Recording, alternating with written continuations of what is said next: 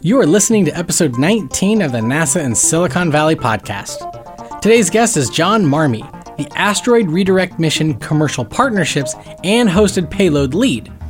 He also serves as the Pathfinder Technology Demonstrator Project Manager. We discussed John's previous work on the L-Cross mission, which is a great pickup from last week's episode on the Moon. We also go into his current work on the Asteroid Redirect mission and how all of it is preparation for the journey to Mars. We talk about connecting his passions of engineering with playing the guitar and songwriting. And finally, we close everything out with a special musical treat. So here is John Marmie.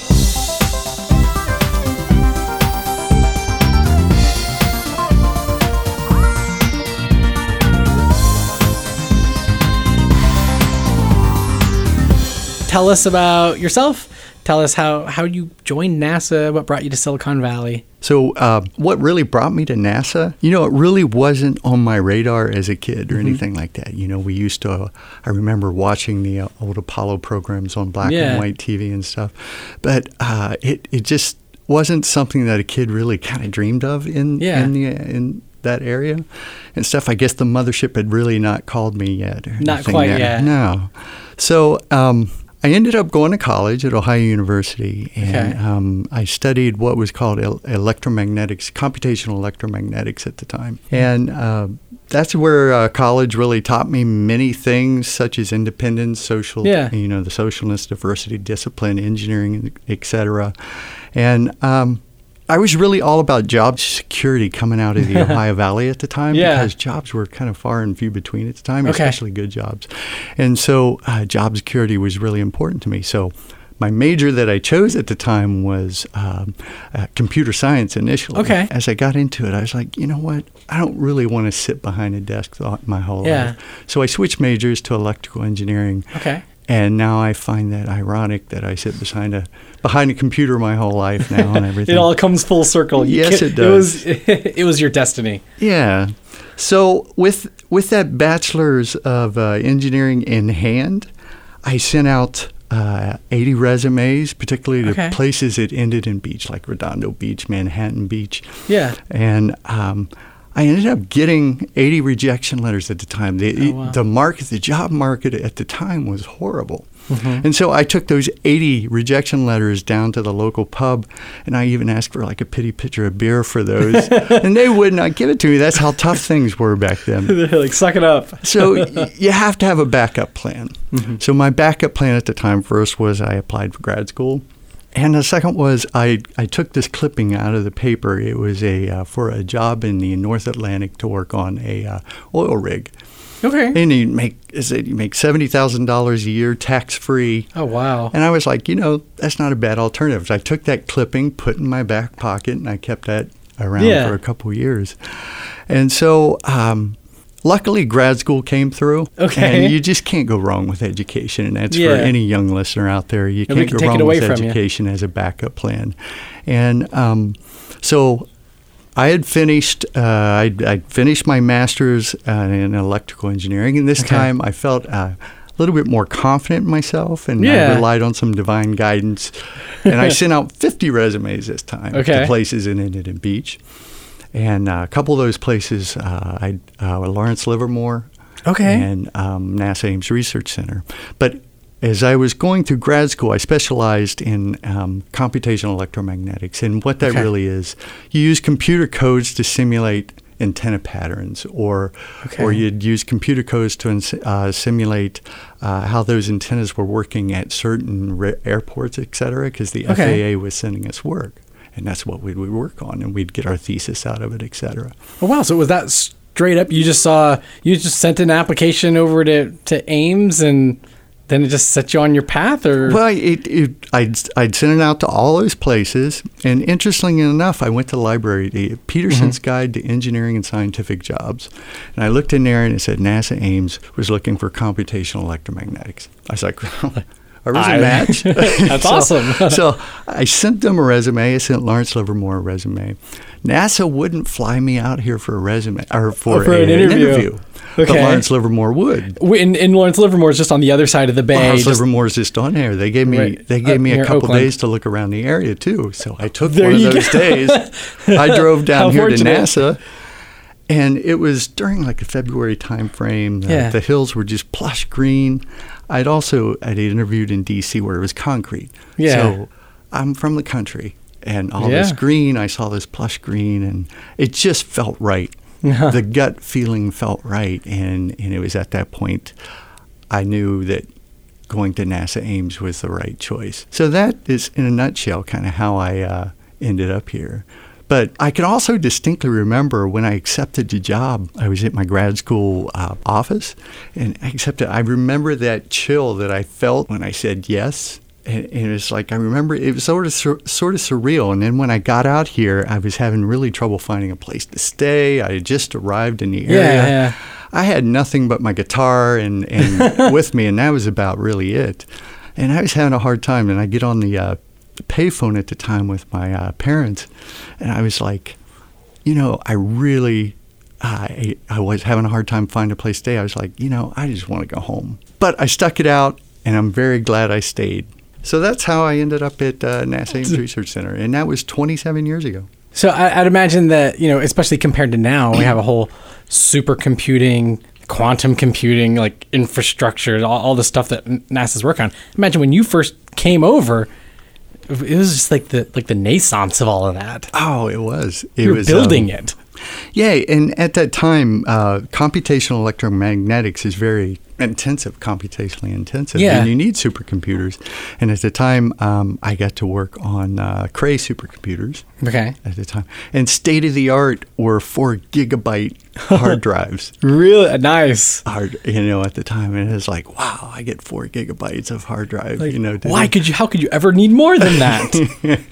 So when you get here, you're hitting the ground, you're missing the lack of cornfields from Ohio, I'm sure.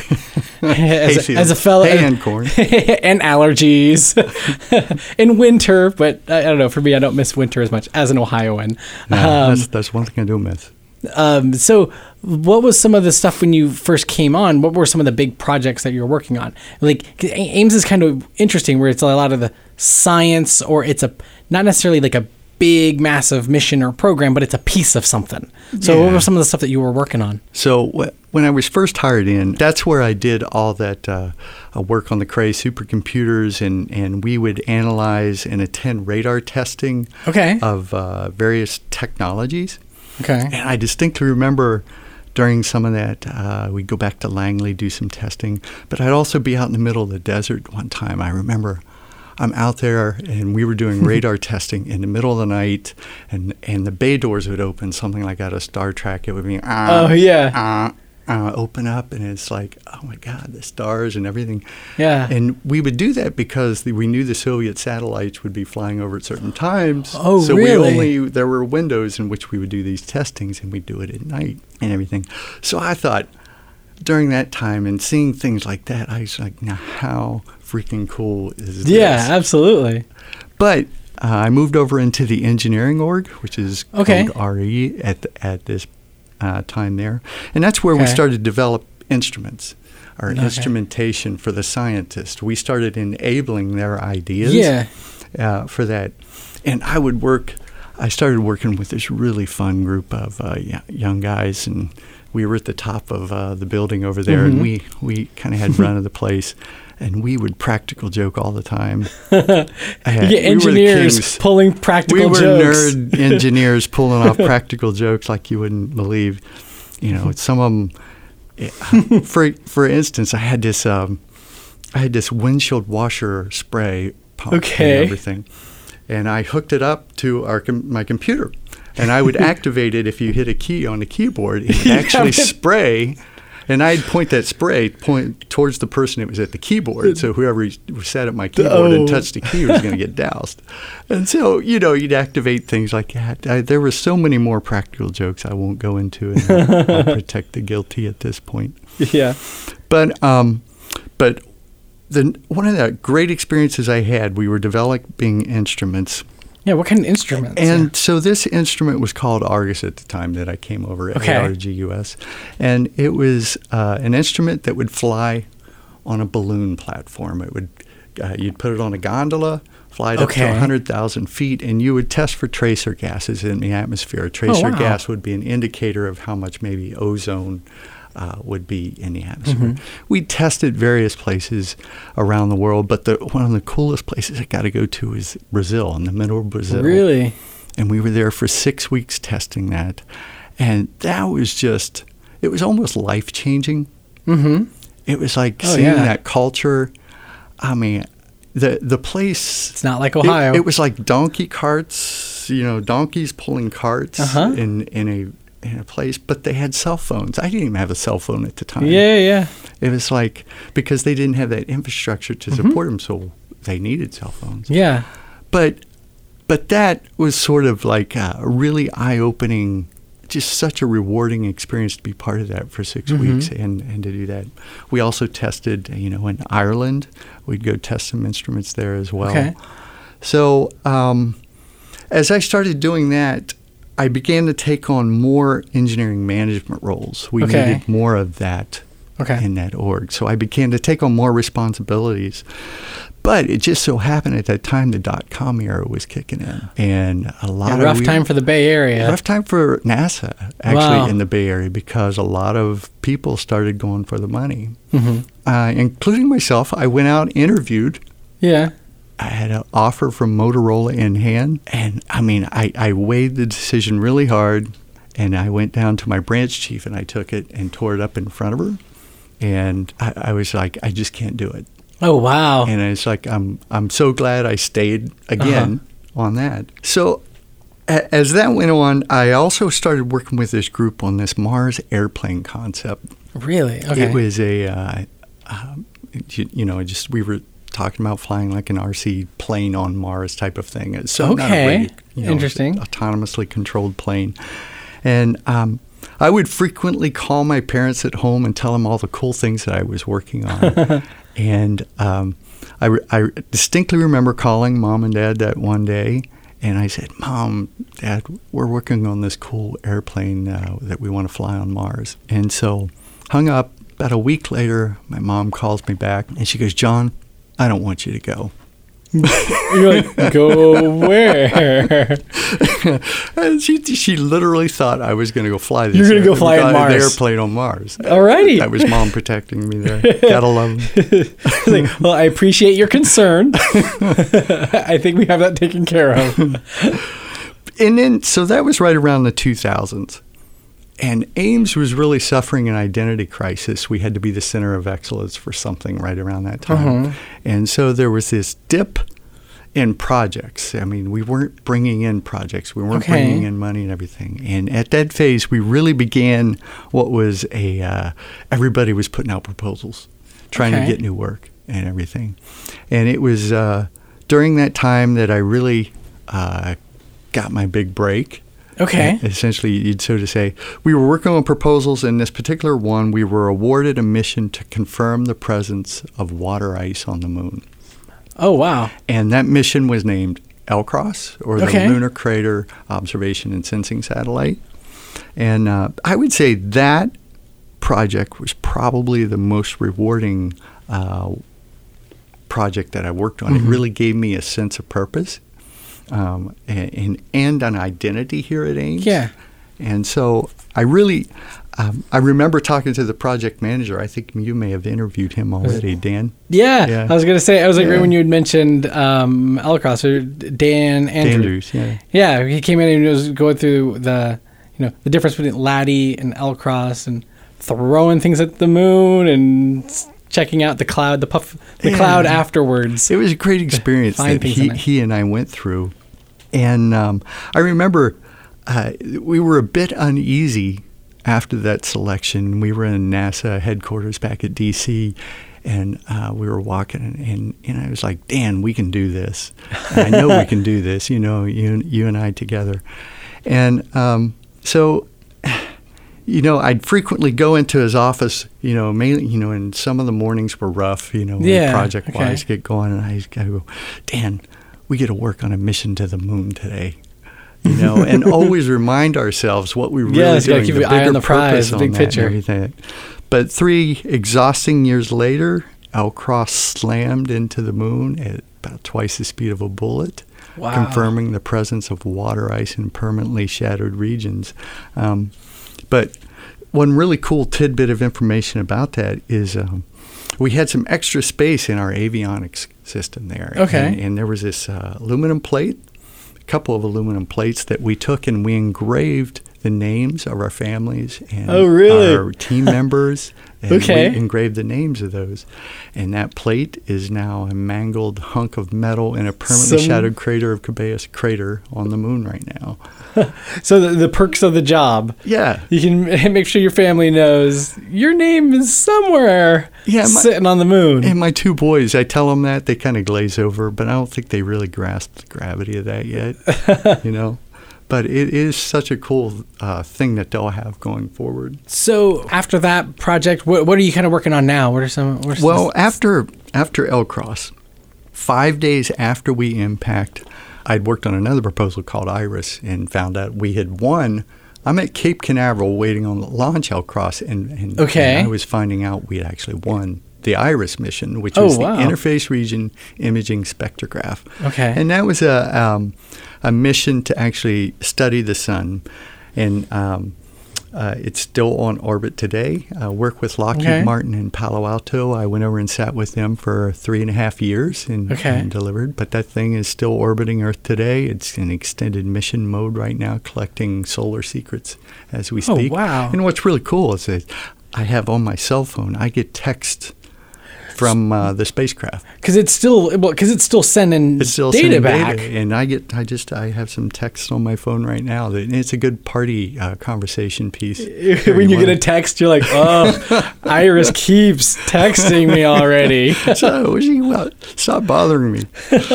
You're like, no big deal. Texts from the sun, as one does. But after Iris, I just needed a break. Yeah. I needed a break from project schedules at that point. Mm-hmm. And so I was offered an opportunity to become Deputy Division Chief for the Programs and Project Management Division, Code PX here.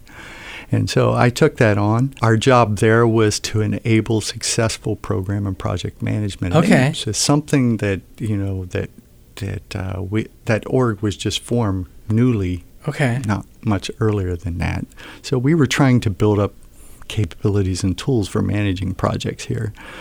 Yeah, which is interesting because here at Ames, there's a directorate that mainly looks at science, another one looks at technology, another for engineering, and so having one that just mainly just looks at the projects, the missions that has a little bit of all of those things together, kind of keeping focus on that. Exactly. Yeah. So, but also.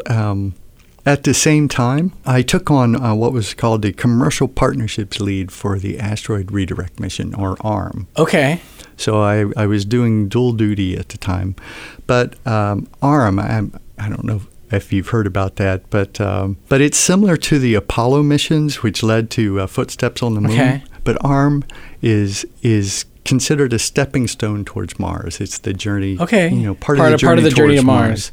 And what we're going to do, it's the first ever robotic mission to actually visit a near Earth asteroid, and we're going to collect a multi-ton boulder from its surface. So this asteroid in itself is it's called 2008 EV5. It's about 1.1 AU, and AU is Earth to the distance to the sun. Okay. So that's about how far away it is. It's a 400-meter asteroid, and we're going to collect a 3 to 4 meter boulder from its surface, which weighs about 20 tons. Okay. And we're going to do that with a spacecraft. Think of it as, the claw. The claw from Toy Story? Toy Story that comes down and the claw collects the boulder and picks it up from the surface. Then we're going to bring that back and put it in a stable orbit around the moon. Okay. All right. So the spacecraft has this boulder.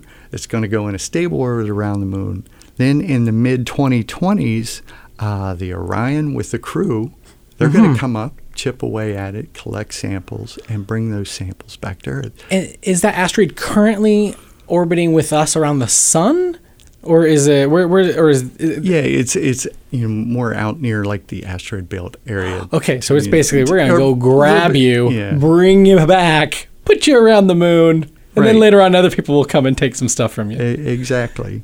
So what we're really doing with that, once we return those samples and everything, it's really part of NASA's plan to advance the technologies and the space flight experience that we actually need to get to Mars. Totally. For example, we're testing out the huge solar electric propulsion systems. We're testing out the human space flight suits in these EVAs that will perform when we get there. Wow. We'll test out, maybe any technologies we need for rendezvous operations and docking and things like that in deep space. So it really is a stepping stone towards Mars, and it's just really got cool written all over it. And some people who are listening may be familiar with the OSIRIS-REx mission that had launched later in 2016, and that's going to go take a sample and bring it back. Yeah. This is that one extra step. It's like, we're going to go grab one and bring it home. We're going to bring a huge sample back. Oh, wow. And that sample will be around for many, many years. And what's great about that, you have commercial companies out there also interested in asteroid mining. Okay. And this plays into the partnership part of it. So these companies are very interested in harvesting either volatiles that could be used for fuel for spacecraft, or they're interested in the precious metals from asteroids and stuff. Yeah. So this is a perfect test bed for them as well. They're very interested in this asteroid. They're interested in partnering with us. Yeah. And we just recently put out a solicitation for hosted payloads where they could potentially partner with us and be a payload as on part of the robotic mission. And how do you go about selecting that asteroid? Why? I mean, you have plenty to choose from. How do you go about? Well, there are committees out there that actually look at different asteroids and what's the candidates, what's advantageous. And what they look at mainly for our purposes and for commercial purposes are they call them carbonaceous asteroids. Okay. That maybe have volatiles, water, ice embedded in them. Because if you really think about it, for us to go into deep space, to get to that next level, we're going to need fuel depots, right? Yeah, totally. And so if an asteroid has water embedded in it, ice, you bring it in, and there's concepts out there where they bag it, heat it up, and that becomes, the water vapor and everything. And there is hydrogen and there's oxygen. And you have a fuel source right there. And wow. You have oxygen for breathing. So you have a fuel depot in space. Yeah, gas stations on the way to Mars. It takes a while to get there, but we have to get there one step at a time. And ARM is that first step, really, for humans to get to deeper space right now. One thing you talked about, like from when you coming from Ohio out to California and all your time at NASA, you'd mentioned bringing your guitar all along the way. A lot of times people tend to think here's your science brain and then an artsy music side. So you got both of those worlds in there. So how much does music and that kind of play into your normal traditional STEM kind of background? So I've been very fortunate and I've been able to combine passions. Awesome. My passion for music. I grew up in a family that was inherently musical. I was writing songs, at about 18, 19 years old, started writing about then. And I'd always kept songwriting separate from my professional work. And I kept it separate for almost nearly 18 years. It was during the L-Cross mission. I was flying to Kennedy Space Center for a working group. And I was watching this in-flight movie, and I noted this quote from Walt Disney that said, something like, we keep moving forward, opening new doors, doing new things because we're curious, and curiosity leads us down new paths. So with that, and L-Cross's goal was to go find water on the moon. Yeah. And so I went home, and in 4 hours that weekend, I wrote a song called Water on the Moon. Oh, wow.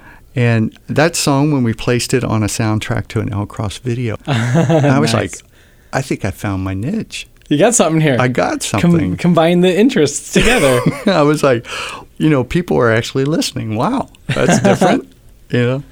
So, and another cool thing about that was the exposure that NASA provides as well. So Water on the Moon, it actually played through the Kennedy Space Center speaker system and everything really? During launch. I think it was on NASA TV as well. So I was very fortunate, very blessed to be able to have done something like that, to have and people accepted that. Yeah. So that's really how the passion between music and this started. And since then, I've started writing more songs, and that anything that inspires me in space, I write a song about. And I now have a couple albums out. Well, and you have a special treat for us, for the listeners, that we're going to tag on at the end of this episode. You want to kind of like tee that up a little bit, let people know what it is? This one is a song I wrote for the Asteroid redirect mission. Okay. So there's that mission just has very cool written all over it. Mm-hmm. It's, inspiration. I start off with, in the first verse, it's about a kid looking up into space, dreaming about what's out there and everything. And then, as you build into the chorus, it goes into like a here's the big picture. You can move a mountain, or you could do anything you want. Move an asteroid. Everything's possible. You can move an asteroid out in space. Wow. Anything's possible, and it's just if you think big enough. Excellent. And so that was the inspiration behind that one, and really the style behind the song. Like I said, we were talking earlier about listening to the radio and everything, and getting inspired by other bands and groups. And when you're a songwriter, you look for ideas from those. And there's a group out there called The Script. Okay. I don't know if you've heard of them, but anyway, they have songs like Superheroes, stuff like that. Okay. I took that genre. And I was like, this. I could write something like that. I got this. And so Arm, if you really listen to it, was sort of similar to something they would put out. So that was the two influences. Awesome. They put that song together right there. Well, cool. So for any of the listeners who have questions for John, we are using the hashtag NASA Silicon Valley. Of course, we're on Twitter at NASA Ames. And thank you so much for coming on over, John. And we're gonna play out a little treat for everybody. No, thank you very much for having me here.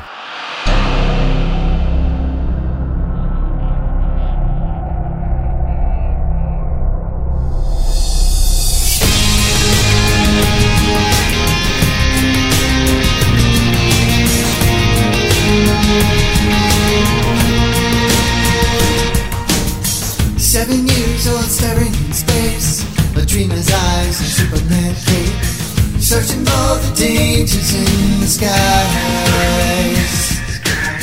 A rocket like a lion, she roars. A heartbeat pounds like never before. Superman saves the world once more. You could be amazing, travel through the stars. You can move a mountain, dance on Mars. Capture an asteroid, push it through space. Rather than the moon, maybe even to the human race.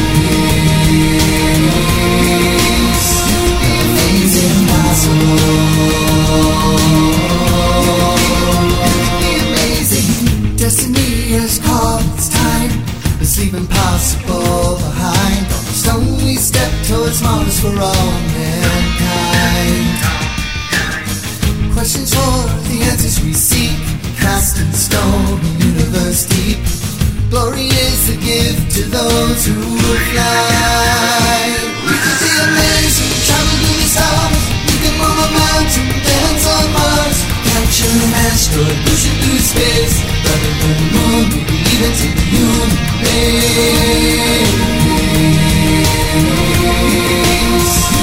Things impossible. Be amazing.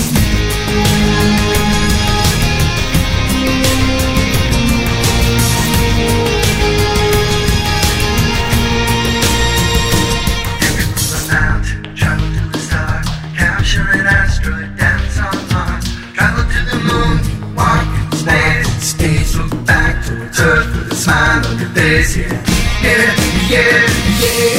amazing, travel through the stars. You can move a mountain, dance on Mars. Capture an asteroid, push it through space. Rather than the moon, maybe even to the human race.